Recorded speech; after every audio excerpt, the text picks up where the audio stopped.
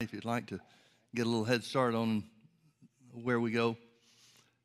In the church world, there are three main schools of thought concerning the subject of healing. One group believes that the apostles healed after Jesus was raised from the dead,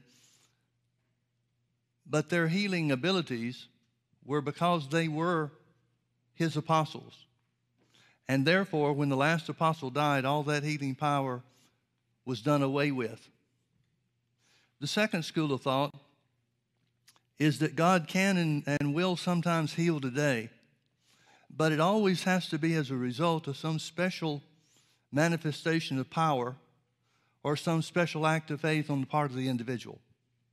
Then the third group, the third school of thought concerning healing from physical healing from sickness and disease, is that it was part of God's plan of redemption and part of what Jesus paid for, the price that he paid by shedding his own blood as our substitute. Now, folks, the reason that this is important is because there's only one of those groups that lends itself to believing that it's the will of God for everybody to be healed. And without a doubt, the number one question on people's minds is it God's will to heal me? Well, if healing is a part of the redemption that Jesus has purchased for us and accomplished for us, that question is answered for everyone under every circumstance. But you know as well as I do that not everybody is successful in reaching out and taking hold of their healing by faith, whether it's a lack of knowledge or not being fully persuaded that it is in God's plan of redemption, or not being persuaded that they are able with their own faith to take hold of faith that take hold of the healing that exists because of Jesus' sacrifice. And so, because not everybody is successful in receiving their healing, it causes many people to doubt God's willingness to heal anyone, much less everyone. So let's take these three schools of thought one by one and see if we can identify what the Bible says about this. Acts chapter 3. Now Peter and John went up together into the temple at the hour of prayer, being the 9th hour, and a certain man lame from his mother's womb was carried, whom they laid daily at the gate of the temple, which is called Beautiful. The reason they put him there was to ask alms of them that entered into the temple, who, seeing Peter and John about to go into the temple, asked an alms. He's asking for money. And Peter, fastening his eyes upon him with John, said, "Look on us." And when he gave heed to them, expecting to receive something of them, he's expecting money, then Peter said, "Silver and gold have I none, but such as I have give I thee. In the name of Jesus Christ of Nazareth, rise and walk." And he took him by the right hand and lifted him up, and immediately his feet and ankle bones received strength. And he, leaping up, stood and walked and entered in with them into the temple, walking and leaping and praising God. And all the people saw him walking and praising God. And they knew that it was he which sat for alms at the beautiful gate of the temple. He's there every day. Everybody knows this guy. And they were filled with wonder and amazement at that which had happened unto him. And as the lame man which was healed held Peter and John, he's so excited he won't let these guys go. All the people ran together unto them in the porch that is called Solomon's, greatly wondering. And when Peter saw it, he answered unto the people, "You men of Israel, why marvel you at this? Or why look you so earnestly on us, as though by our own power or holiness we had made this man to walk?" Now, folks, if healing occurred in the early days of the church because of the special relationship the apostles had with God himself, or the special power that they had because they were apostles, who would know better than the apostles themselves? I mean, if God had given them, if Jesus had transferred to them some special power that was not to continue, healing power that was not to continue beyond the last apostle's life, when the last apostle died, all of it goes away, in other words. Or if they had some special relationship with God that's not available to everybody, wouldn't they know? I know that I have a special relationship with God that the unsaved don't have.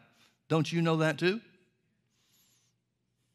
So then we would have to understand, have to conclude that if they've got special power or special holiness that enables them to heal the sick, they should know it. But that's the very thing that Peter says it's not. Let's read this verse again. When Peter saw it, saw everybody running unto them, marveling at this healing miracle that's been done in this crippled man, he answered unto the people, "You men of Israel, why marvel you at this?" Well, the answer to that's pretty easy, because not everybody's doing what they just did. Many of these people have never seen something like that happen before.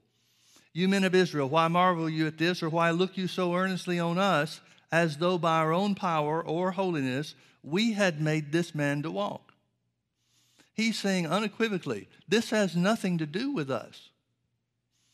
This has nothing to do with us having some special holiness beyond what somebody else could have, or having some special power beyond what somebody else could have.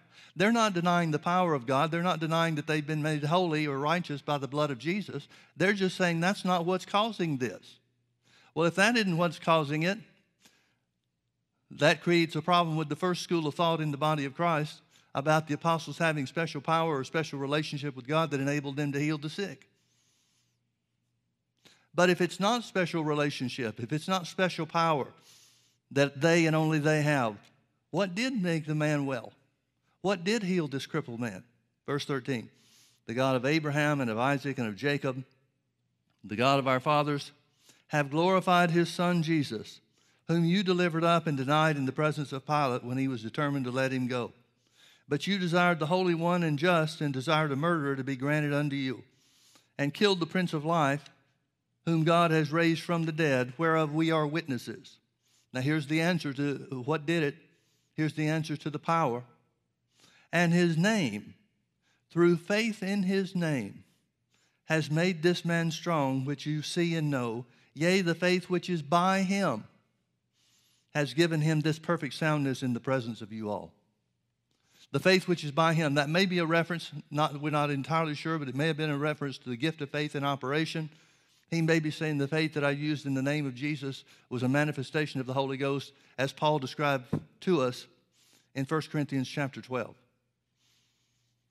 But clearly, he's not excluding anybody else from having access to this power. He says his power that's in the name of Jesus. The power that's in the name of Jesus has made this man strong, or healed this crippled man whom you see and know. Now, folks, have you ever heard anybody say the power in the name of Jesus has been done away with? Nobody would dare, no Christian would dare say anything like that. No Christian would dare say that Jesus is less powerful now than he was in the early days of the church, or when he was here on the earth and performing healings and miracles during the 3 years of his ministry. Nobody would dare say that the power in the name of Jesus has diminished in any way or any form whatsoever. Well, Peter said it was the power in the name of Jesus that made the man strong. So if the power in the name of Jesus is the same today as it was back then, it'll perform the same healing works that it did that we have recorded in the book of Acts. Amen? Now I want you to turn with me to Mark chapter 9. Let's take the second school of thought here about that exists in the body of Christ concerning healing. And again, I'll remind you of what that is. Some in the church believe that God can heal, certainly. The power in the name of Jesus is still the same as we referred to just a moment ago.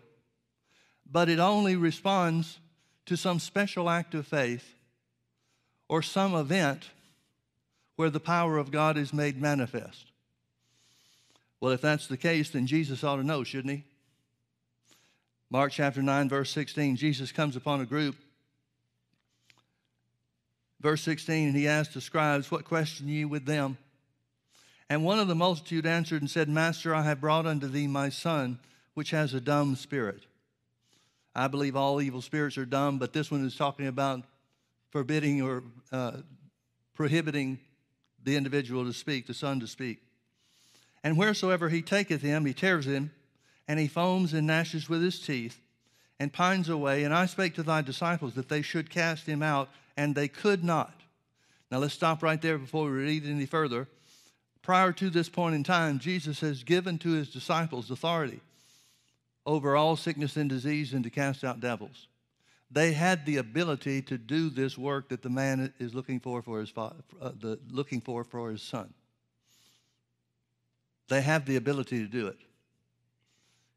Matthew chapter 10 clearly tells us that Jesus delivered to his disciples power over sickness and disease and authority over evil spirits. So Jesus comes back without having any other information. He hears that his disciples were unable to do what he knows he's already delegated power for them to be able to do. And Jesus answers him. He's talking to the Father. He doesn't turn and talk to the disciples yet. He answers the Father and said, "O faithless generation, how long shall I suffer or be with you? How long shall I suffer you? Bring him unto me." Now please notice as we look back in verse 19, Jesus answered him, the Father. And he identifies the Father as being part of a faithless generation. Well, faithless means without faith, doesn't it? So what is the problem that Jesus is lamenting in verse 19? That at least the individual, he includes him in a generation, but specifically, the Father that he's speaking to and addressing is without faith. Now, folks, we know something that the Father doesn't know. We know that of the 19 individual cases of healing in Jesus' ministry, and of course that doesn't take into account the multitudes that were healed or the groups like the 10 lepers that were healed, but there are 19 individual cases of healing in the 4 Gospels. Seems like there's more than that because some of the Gospels give us redundant, repetitive accounts of the same incidents. But if you take them all apart, there's 19 individual cases of healing. And of those 19 individual cases, 13 of them specifically refer and identify the faith of the individual as being the quickening agent, the instigation of the healing that takes place. Now, there are a couple others that imply faith but don't come right out and specifically identify it. But if you take the ones that specifically identify faith on the part of the individual and add the other 2 or 3 that imply faith, it's well over 70% of the people that were healed in Jesus' ministry that we have record of. Now, we don't have record of everything. John said if everything Jesus said and did was written down, the world itself couldn't contain the books. Well, then in my thinking, that has to mean there were more healings. There were more healing events than we have record of. Well, then why do we have just the ones we have? Again, we have to conclude by understanding how God works and the faithfulness of the Holy Ghost in giving us a record. We have to conclude that the 19 individual cases we have cover every aspect of the healing work of God on the earth. We have to be able to conclude that these 19 individual cases tell us everything we need to know so that we can walk in the fullness of God's ability and in the full knowledge of what belongs to us concerning healing, physical healing from sickness and disease. We know that faith is a necessary component. This Father doesn't seem to know that. So Jesus again answers him. He's talking to the Father, and he says, "O faithless generation, how long shall I be with you? How long shall I suffer you? Bring him unto me." And they brought him unto him, brought the son unto Jesus. And when Jesus saw him, straightway the spirit tore him. Here's the evil spirit trying to create a dust up in the presence of Jesus. I don't know what his intent was. He's probably squirming, trying to get away from somebody that he knows that they have authority over him. But straightway the spirit tore him, and he fell on the ground and wallowed foaming. And Jesus asked the Father, "How long is it ago since this came unto him?" And the Father answered, "Since he was a child." That doesn't necessarily mean since birth, but since he was young at least. And oftentimes it has cast him into the fire and into the waters to destroy him. But if thou canst do anything, have compassion on us and help us. Now, folks, I want you to understand something else. This man has no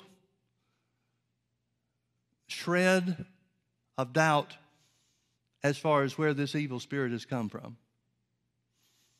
He's not questioning, is this God's will for my son's life? He's not questioning in any way if this is a good thing or a bad thing. He doesn't come to Jesus like the leper did in Matthew chapter 8, saying, "Master, if you will, you can heal me." He has no questions whatsoever on the will of God to heal. He has no doubt that this is an evil thing. The evidence of that is the times that through this child's life, or this son's life, we don't know how old he is now, but there have been numerous times where this evil spirit's tried to destroy his life, casting him into the fire, casting him into the water, and so forth. Now, Jesus asked him how long this has been this way.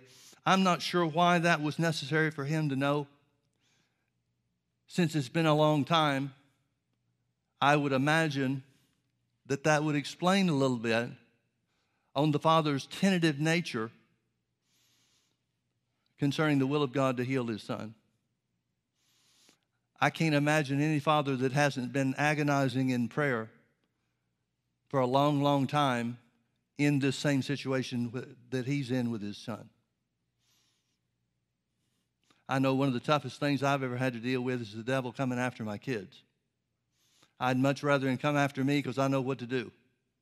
I know that I've taught my kids what to do too, but my tendency is to try to do it for them. We can't do that, of course. We have to let our kids find out God is just as faithful for them as we found out that he's faithful to us. But again, I'm just trying to put myself in the place of this father. He's in a desperate situation. And the longer and longer things go, the more the devil has opportunity to chip away at your belief. In this case, he's destroyed any faith that the father might have ever had. So he answers and he says it's been since he was a child, and oftentimes it cast him into the fire and into the waters to destroy him. Now notice this statement, but if thou canst do anything, have compassion on us and help us. This guy's at the place where he doesn't know what can be done. Now he was at least hopeful. We have to assume that he was at least hopeful when he brought his son to Jesus and his disciples the first time. We didn't read the previous verses, but we know that Jesus was at the Mount of Transfiguration with Peter, James, and John. And so when the Father comes to the disciples expecting to see Jesus, I'm sure, Jesus isn't there, and the disciples tried to cast the evil spirit out of this boy and failed. That's the only way that they would know that they couldn't do it, if they had tried unsuccessfully. So whatever hopefulness this father had, whether it was faith or not, we don't know. Maybe he came in faith, and the inability of the disciples to help him destroyed what faith he had. That is a possibility. Or it's also possible that he came hoping that Jesus would do something because he's heard many things of miracles and healings and so forth that Jesus has performed in other situations for other people. And so maybe he's just coming in desperation and just in hope. But regardless how he started out, we know that by the time Jesus begins to speak to him, he is without faith of any type whatsoever. So, this is the source of what he says. But if you can do anything, have compassion on us and help us.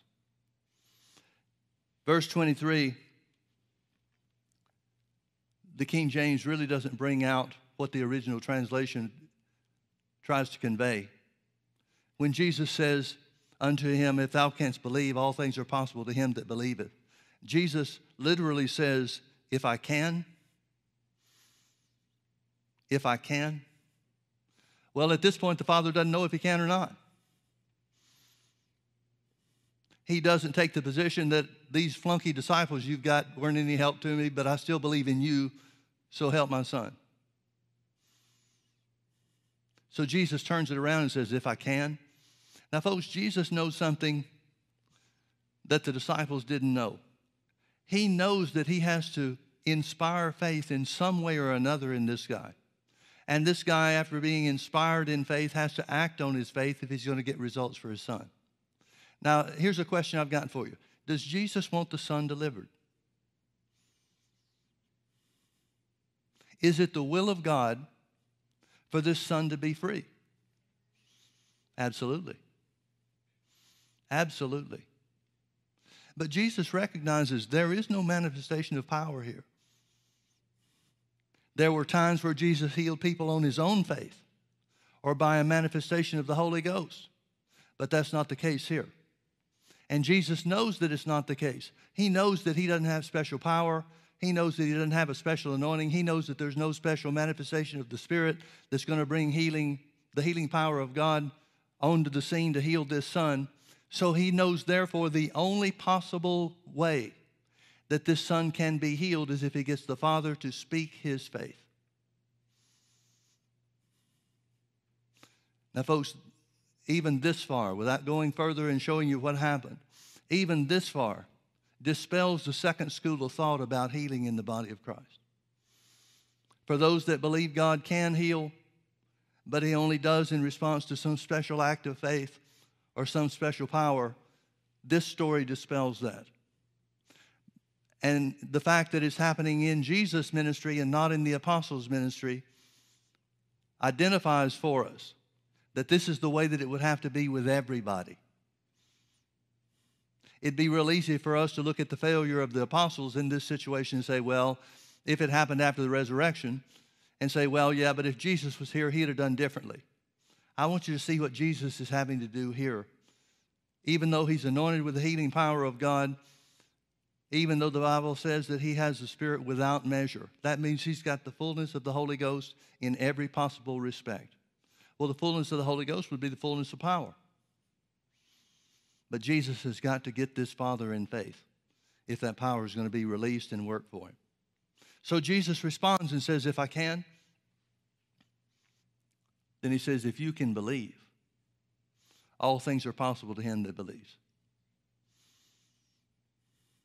Even though the disciples have failed,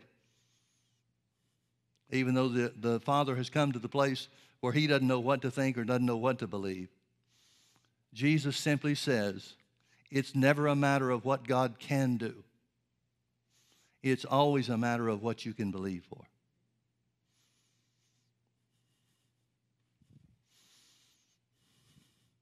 And straightway the father of the son cried out and said with tears, Lord, I believe, help thou mine unbelief. Now we know, again, we know probably more than this guy knew, this father knew. We know a lot about how the word of faith works.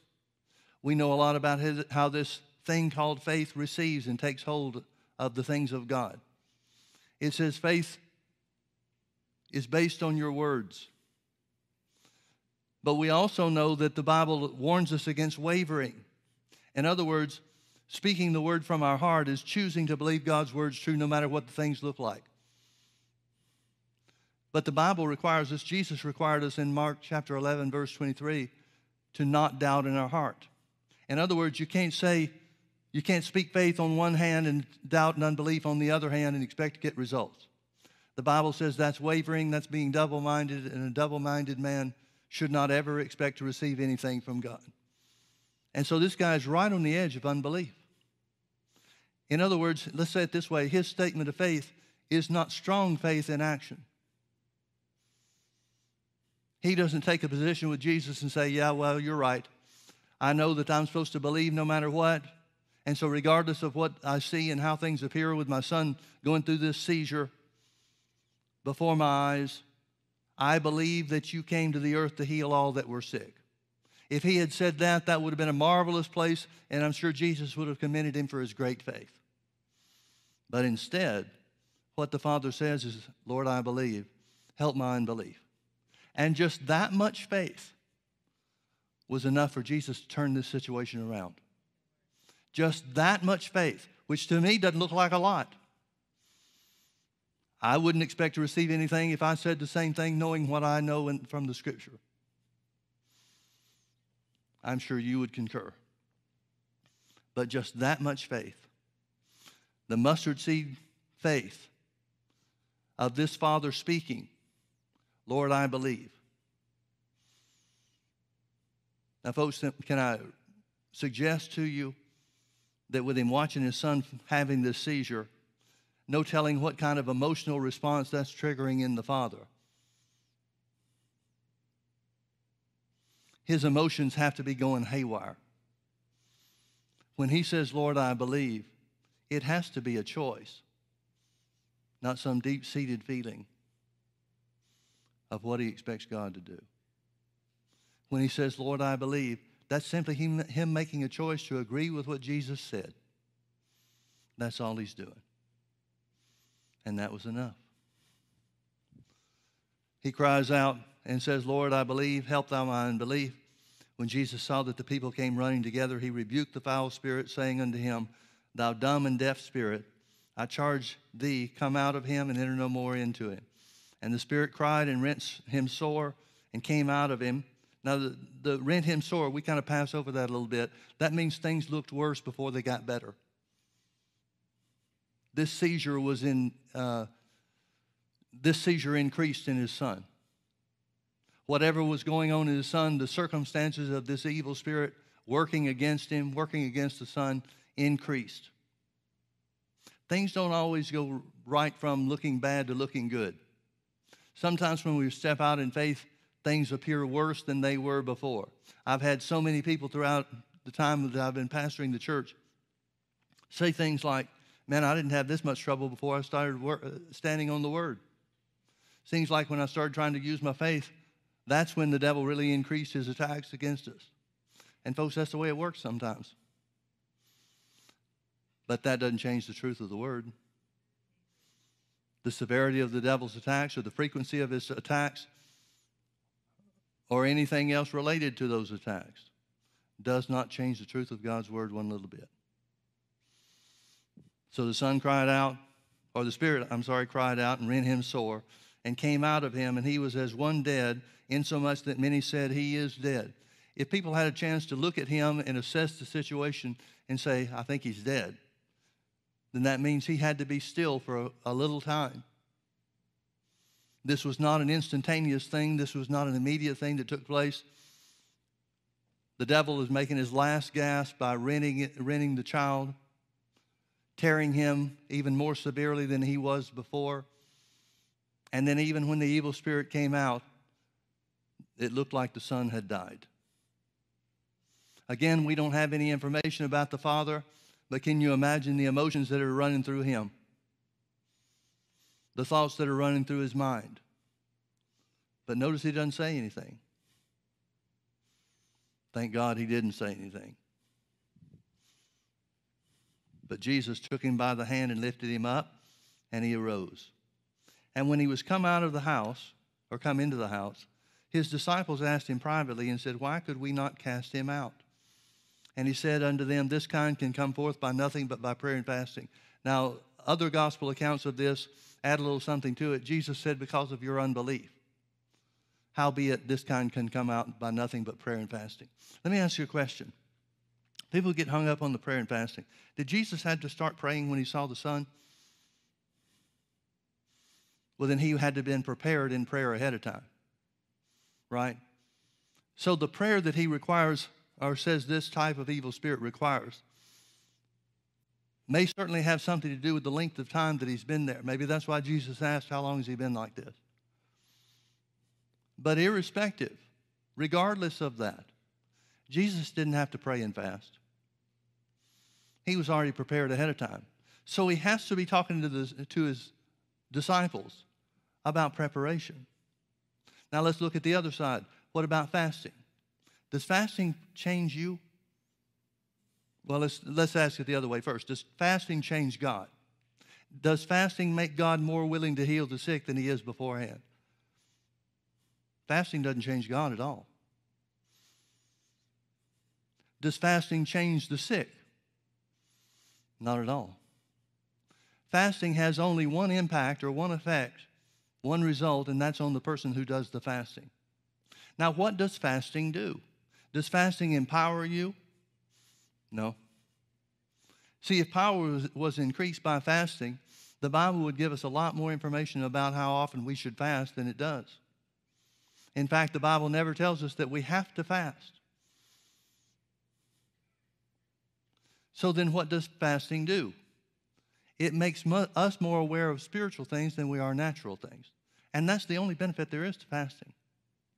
We might get some health benefits by closing our mouths instead of continuing to eat. But the only real result that the Bible identifies where fasting is concerned is that it makes us more aware of spiritual things. It helps us get our eyes on spiritual things, things of the spirit realm, rather than just things of the flesh. So when Jesus says, and again we're adding the other gospel accounts of this situation together. When Jesus says, because of your unbelief, he's specifically telling them, you shouldn't have let your lack of success change the authority and the power that I gave you over sickness and disease and over evil spirits. They must have tried and failed and said, oh my goodness, it's not working. But the reason it wasn't working wasn't because they had some shortage of power. The reason that it wasn't working is because the Father was not expressing any area or any degree of faith whatsoever. What Jesus changed was only about the Father. He didn't do anything about casting the evil spirit out of this boy that the disciples couldn't have done themselves. The only thing that was different is Jesus identified that the Father was without faith. The power will not work without faith. You remember in Mark chapter 6, where Jesus went to his hometown in Nazareth.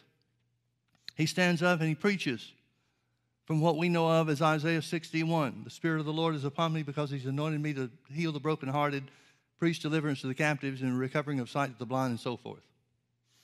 He says to them, I know what you're thinking. You're thinking that I should do the same works here that I did in Capernaum, which means he's done healing works before.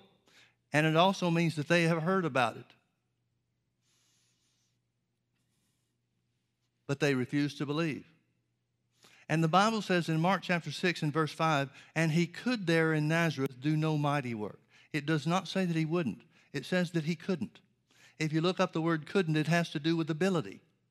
He was unable to do any healing works or healing miracles in Nazareth. The only thing he was able to do was heal a few folks with minor ailments. He didn't have any blind eyes open in Nazareth. He might have had the cough and the flu leave somebody's body, something smaller like that, but nothing that would be considered a healing work, a great healing work. And he marveled because of their unbelief. Now, folks, think about that. Here's the Son of God who's anointed with the Holy Ghost without limit. He has the Spirit without measure. That means he's got all the Holy Ghost that there is. And he couldn't in Nazareth heal the sick. It doesn't say he wouldn't. It says he couldn't. He was prevented because of their unbelief. Well, if the unbelief of Nazareth, the town of Nazareth, kept him from being able to heal the sick or having any significant healing works or healing results or miracles, how much more so would that be true where the disciples were concerned? But they didn't recognize the importance of faith. So Jesus said, your unbelief kept this from working. He expected them, or certainly expects us, at the very least, to recognize that faith is a requirement. It's a prerequisite for the power of God to work. Now, is it some great manifestation of faith? Is it some great event where the Holy Ghost does something out of the ordinary that faith should be or has to be expressed by? No, it's a simple faith. Lord, I believe. Help my unbelief. So the school of thought that it takes some special event or some special occurrence of faith or power for the healing power of God to raise somebody else up, apparently Jesus didn't know that. Because this was faith in its simplest form, not even in its purest form, but in its simplest form. Well, that leaves us with one school of thought, and that is that healing is in God's plan of redemption. Turn with me to Isaiah chapter 53. Beginning in verse 1. Every Bible scholar identifies this, the 53rd chapter of Isaiah, as the Messianic chapter. Everything about chapter 53 of Isaiah speaks to the Messiah, speaks of the work that the Messiah will do as the sacrifice for mankind. Verse 1, who has believed our report? And to whom is the arm of the Lord revealed? Notice the first thing the Bible talks about in the Messianic chapter is the necessity of faith. Who has believed our report? And to whom is the arm of the Lord revealed? Well, who is the power? The arm of the Lord means the power of God. To whom is the power of God revealed?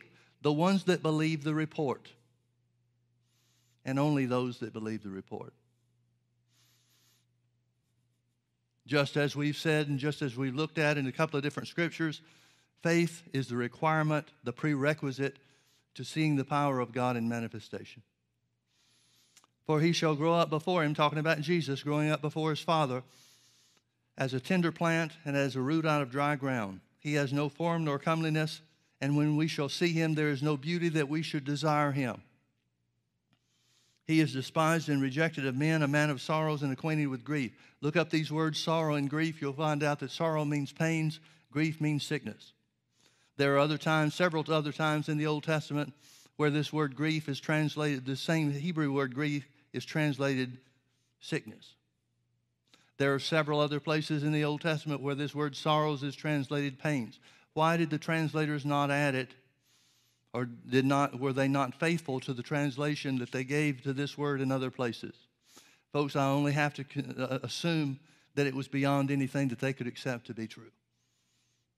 And certainly sorrows and griefs masks, it doesn't do away with the truth that's being conveyed, but it masks it. It covers it up. But look these words up. Don't take my word for it. Look it up for yourself. You'll find out that this means he is despised and rejected of men, a man of pains and acquainted with sickness. And we hid, as it were, our faces from him. He was despised, and we esteemed him not. Surely, the only time the word surely is in this Messianic chapter is in verse 4. Surely, truly, he has borne our sickness and carried our pains. Yet we did esteem him stricken, smitten of God, and afflicted. I want you to notice something, folks. These first few verses of the 53rd chapter of Isaiah is focusing on healing from sickness and disease as a part of the Messiah's work. He hasn't said one thing yet that has to do with sin. He hasn't said one thing yet that has to do with Jesus taking our sin upon him. He starts off talking about healing, physical healing for the body. He starts off talking about believing the report connected to or associated with physical healing for our bodies. And without saying one word about the work that Jesus did as our sacrificial lamb to take away the sin of the world. He hasn't said one thing about that. And he says, surely, truly, verily, he has borne our sickness and carried our pains. I get quite amused at some people thinking that, or claiming that healing is a side issue with God, and we place much more importance on it than it should be. Well, I guess we need to go back and tell Isaiah that, don't we? Because when the Holy Ghost inspires Isaiah to say these, write down these words and to speak this truth, he starts off talking about physical healing. Verse 5. But he was wounded for our transgressions. Now he's going to start talking about sins. He was wounded for our transgressions. He was bruised for our iniquities. Now the difference between transgressions and iniquities have to do with original sin and personal sin. It means Jesus paid the price for Adam's original sin, which brought the world under the bondage of sin and death. But then he also paid the price for your personal sin. He was wounded for our transgressions. He was bruised for our iniquities.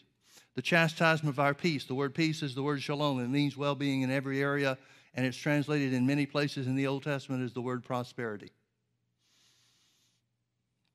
Now, that's the first thing God talked to Abraham about when he instructed Abraham to follow him and he'd lead him to a land that he would give to him. First thing he talked to him about was blessing him. We find out that the blessing of the Lord makes rich and he adds no sorrow to it. And the Bible says in a very short period of time, and Abraham was very rich in silver and cattle and gold. Now, when you talk about these things, a lot of times people feel like we put undue importance on it, but please recognize that Jesus considered it to be important enough to shed his blood for. I don't want to put undue influence on prosperity. I don't want to try to act like prosperity is the main or the only thing or the most important thing, but it was important enough for Jesus to pay the price for with his own blood.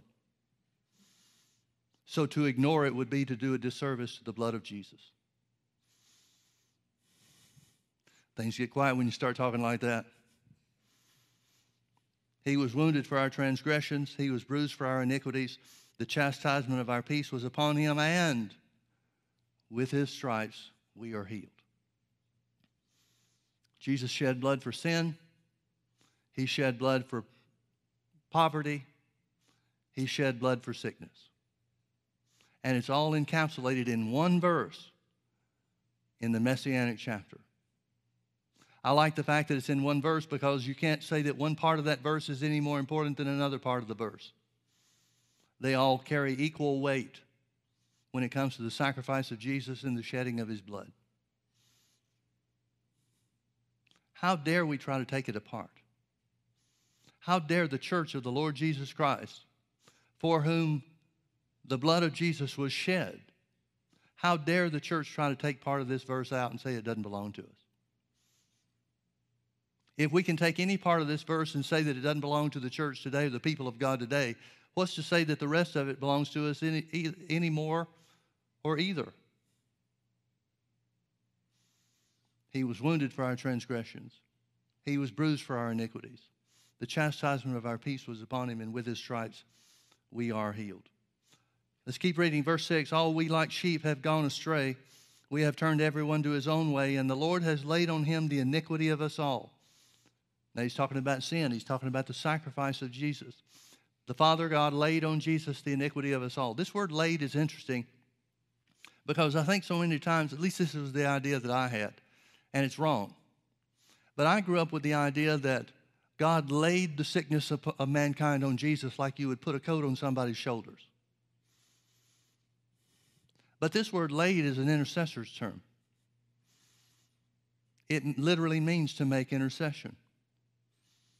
So where it's talking about how God put upon Jesus the iniquity of us all, the New Testament gives us much more insight into what actually took place.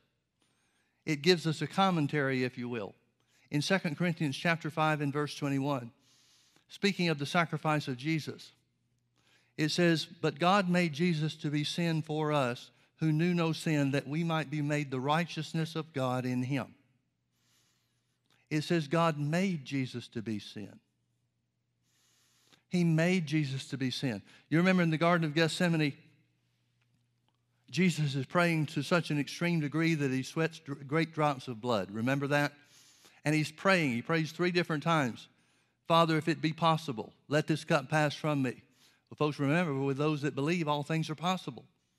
So it was possible for this cup to pass away from Jesus. But Jesus is simply saying, if there's any other way to effect redemption for mankind without me having to suffer the agonies of the crucifixion and the 3 days of punishment in the belly of the earth, then let it be that way. But then he concludes and says, "Nevertheless, not my will, but your will be done." Jesus knew what it would cost. It says in Hebrews chapter 12 and verse 1, Jesus, for the joy that was set before him, endured the cross, despising the shame. He despised the cross. He despised the work that he would have to do to bring mankind into relationship with their Heavenly Father. He despised it, but he stayed steady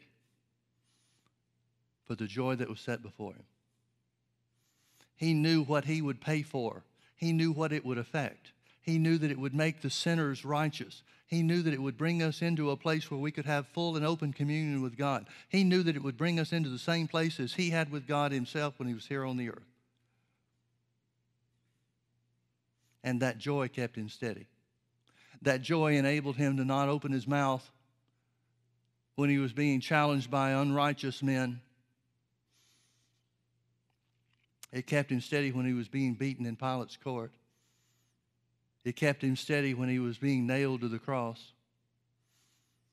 And it kept him steady when he was hanging on the cross as your and my substitute and Savior.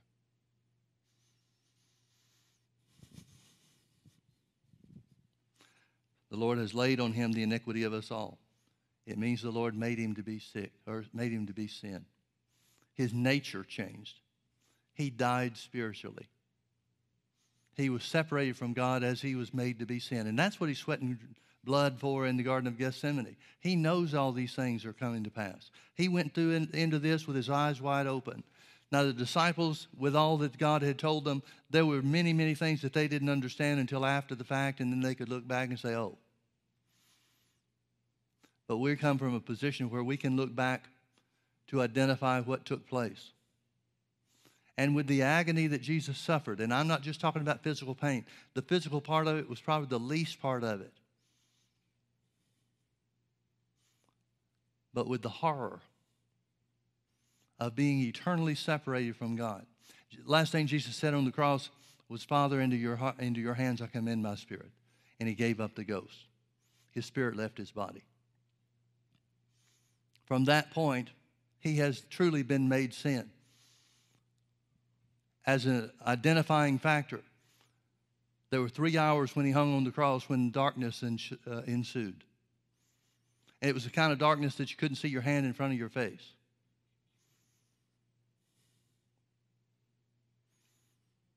So much so that the Roman soldiers that crucified him and were in charge of his crucifixion said, surely this must have been the Son of God.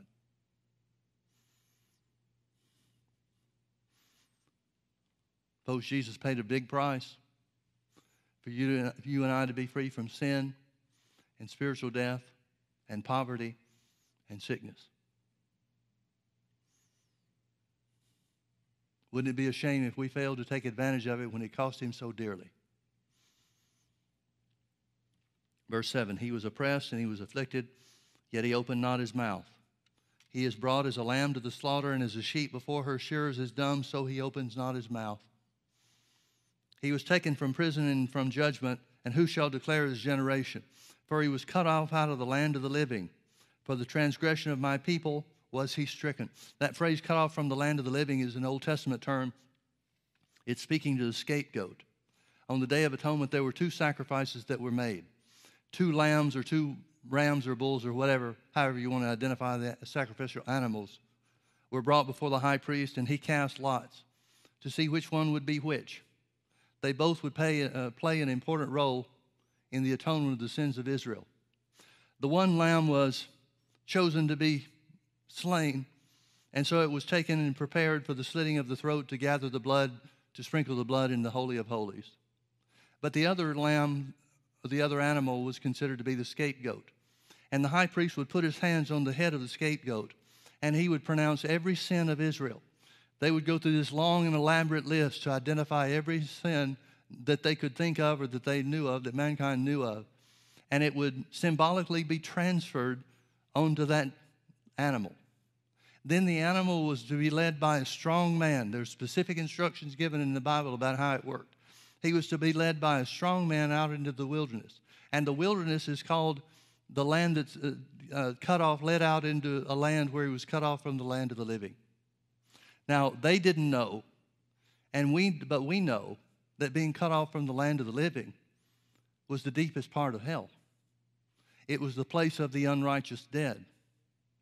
See, folks, the type of death that Jesus died means everything when it comes to us and what we have. If Jesus died the death of the righteous, meaning if he left the earth, his spirit left his body, and he went to Abraham's bosom, the place of paradise, the place of comfort, then somebody still has to die the death of the unrighteous, or else you and I have to pay the price ourselves.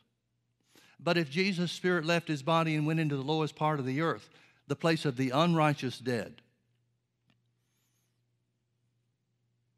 then that means that just as he was made to be sin, his nature was changed to be a sin nature. That means our nature changes from being a sinful people to being made the righteousness of God in him. See, it's not a cloak that's put on our back. It's who we become. Because sin and death was not a cloak that was put on Jesus' back. It's who he became.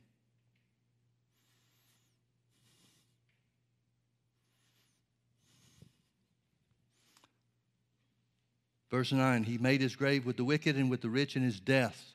This word death is interesting because it's plural. Jesus died 2 deaths. He died a physical death, and he was placed in a rich man's tomb. His body was placed in a rich man's tomb. But he also died spiritually. He made his grave with the rich in his spiritual death. You remember the story that Jesus told about the rich man and Lazarus? He said there was a certain rich man which fared sumptuously every day. He had a lot to eat. Everything was going good for him.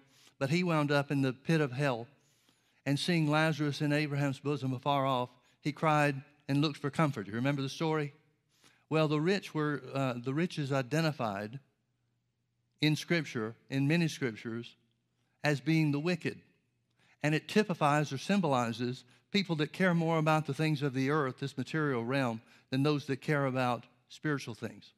Now, it doesn't mean there's anything wrong with being rich. If there's something wrong with being rich, then God did wrong by making Abraham rich. But it's a symbolic thing. So when it says Jesus was with the rich in his deaths, both physical death and spiritual death, and he made his grave with the wicked, it's talking about Jesus' spirit having to complete the work, the finished work.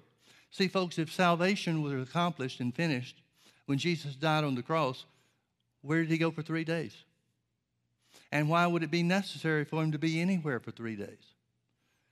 If the physical death on the cross was the thing that paid the price, why didn't he just come down 10 seconds after he died? Maybe he stays up there long enough for everybody to see that he's really dead and then comes down off the cross. That would have made the point, but it wouldn't have paid the price for sin. It wouldn't have paid the price for spiritual death that held us in bondage. He made his grave with the wicked and was with the rich in his death, because he had done no violence, neither was any deceit in his mouth. Notice verse 10, yet it pleased the Lord to bruise him. That translation is a little bit hard for me. It pleased the Lord to bruise him. It pleased the Lord for him to pay the punishment and pay the price for sin and death, for poverty and for sickness. Well, yeah, that's why God did it, because he was pleased for the price to be paid for you and on your behalf. Notice what it says about this, yet it pleased the Lord to bruise him. He has put him to grief. This word grief is the word sickness. Other translations say God has made him sick. Now, in the same way that we quoted 2 Corinthians chapter 5 and verse 21, God made Jesus to be sin for us who knew no sin. He changed his nature from righteousness to sin, in other words, that we might be made the righteousness of God in him. In other words, there was a complete exchange. Our sinful nature was made unto Jesus so that we were made his righteous nature.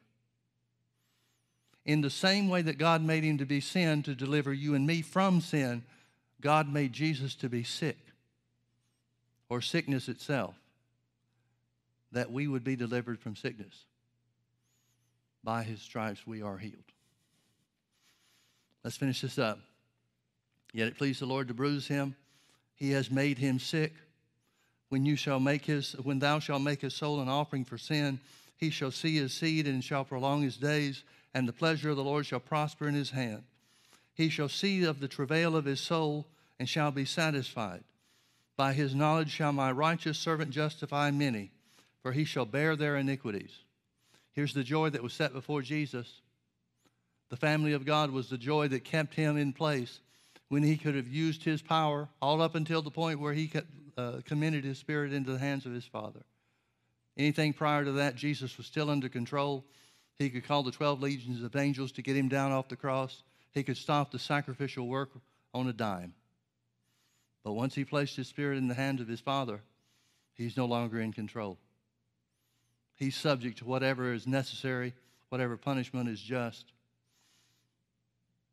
Verse 12, therefore will I divide him a portion with the great, and he shall divide the spoil with the strong, because that he has poured out his soul unto death, and was numbered with the transgressors, and he bare the sin of many, and made intercession for the transgressors. Let me close with one final scripture, and that's over in Matthew chapter 8. In case we needed to know what it meant when the Bible says Jesus was made to be sick, that we through his stripes would be healed. Matthew 8:16, when the evening was come, they brought unto him many that were possessed with devils, and he cast out the spirits with his word, and healed all that were sick, that it might be fulfilled, which was spoken by Isaiah the prophet, saying, himself took our infirmities and bare our sicknesses.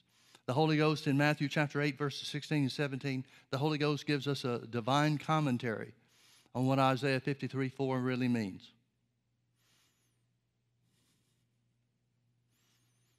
Now, what was necessary to fulfill the prophecy of Isaiah? Healing for all. We know that the prophecy wasn't fully completed and fulfilled until Jesus died on the cross, according to what Isaiah 53:4 tells us, or Isaiah 53:5 tells us. He was wounded for our transgressions. He was bruised for our iniquities. The fulfillment of the price for sin, the payment for sin, wasn't fulfilled until Jesus paid the price on the cross, right? We know that. But during Jesus' earthly ministry, he forgave sins. Well, was the forgiveness of sins that he offered to people in his earthly ministry, was that the fulfillment of what Isaiah said? It showed what the fulfillment of what Isaiah said would look like. In the same way, when Jesus healed the sick here on the earth, even in Matthew 8:16, where he healed all that were sick, was that the complete fulfillment of Jesus paying the price? No, that had to occur on the cross. But here's what it looked like. It looked like healing for all. See, the part that fulfills what Isaiah said at this point in time in Matthew chapter 8 was the healing of everybody. Third school of thought is healing, physical healing for the body, or healing for the physical body, is a part of God's plan for redemption. So there is never any doubt if it's God's will to heal you and me. There's no more doubt of God's will to heal than there would be for God's will to save or to offer the new birth to anybody and everybody. Jesus said, "Whosoever will, let him come. I will in no wise cast him out." Well, if that's true for sin, it has to be true for sickness, because the same thing that Jesus paid the price for sin with, which was his blood, was what he used to pay the price for sickness and disease. When the evening was come, they brought unto him many that were possessed with devils, and he cast out the spirits with his word and healed all that were sick, that it might be fulfilled, which was spoken by Isaiah the prophet, saying, himself took our infirmities and bare our sicknesses. Jesus said, I came not to the earth to do my own will, but to do the will of him that sent me. So we have to understand and conclude that what these verses say about what Jesus did was the will of God. What is the will of God in this thing regarding sickness and disease?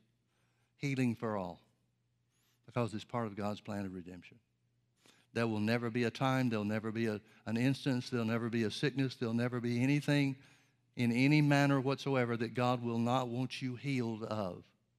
He always wants you well. He always wants you to walk in his health. Let's pray. Father, we love you. We thank you for your word. We thank you for quickening your word to our hearts. We choose to say, Father, from our hearts, not because of how things look in our life or in our body, but we choose to say that we were healed by the stripes of Jesus. Lord, we believe. We thank you that healing is available for all. We thank you for healing our bodies and setting us free from the law of sin and death. We declare that the same Spirit that raised Jesus from the dead, because he dwells in us, he quickens our mortal bodies. He raises us up. He restores our health and heals our wounds. In Jesus' precious name.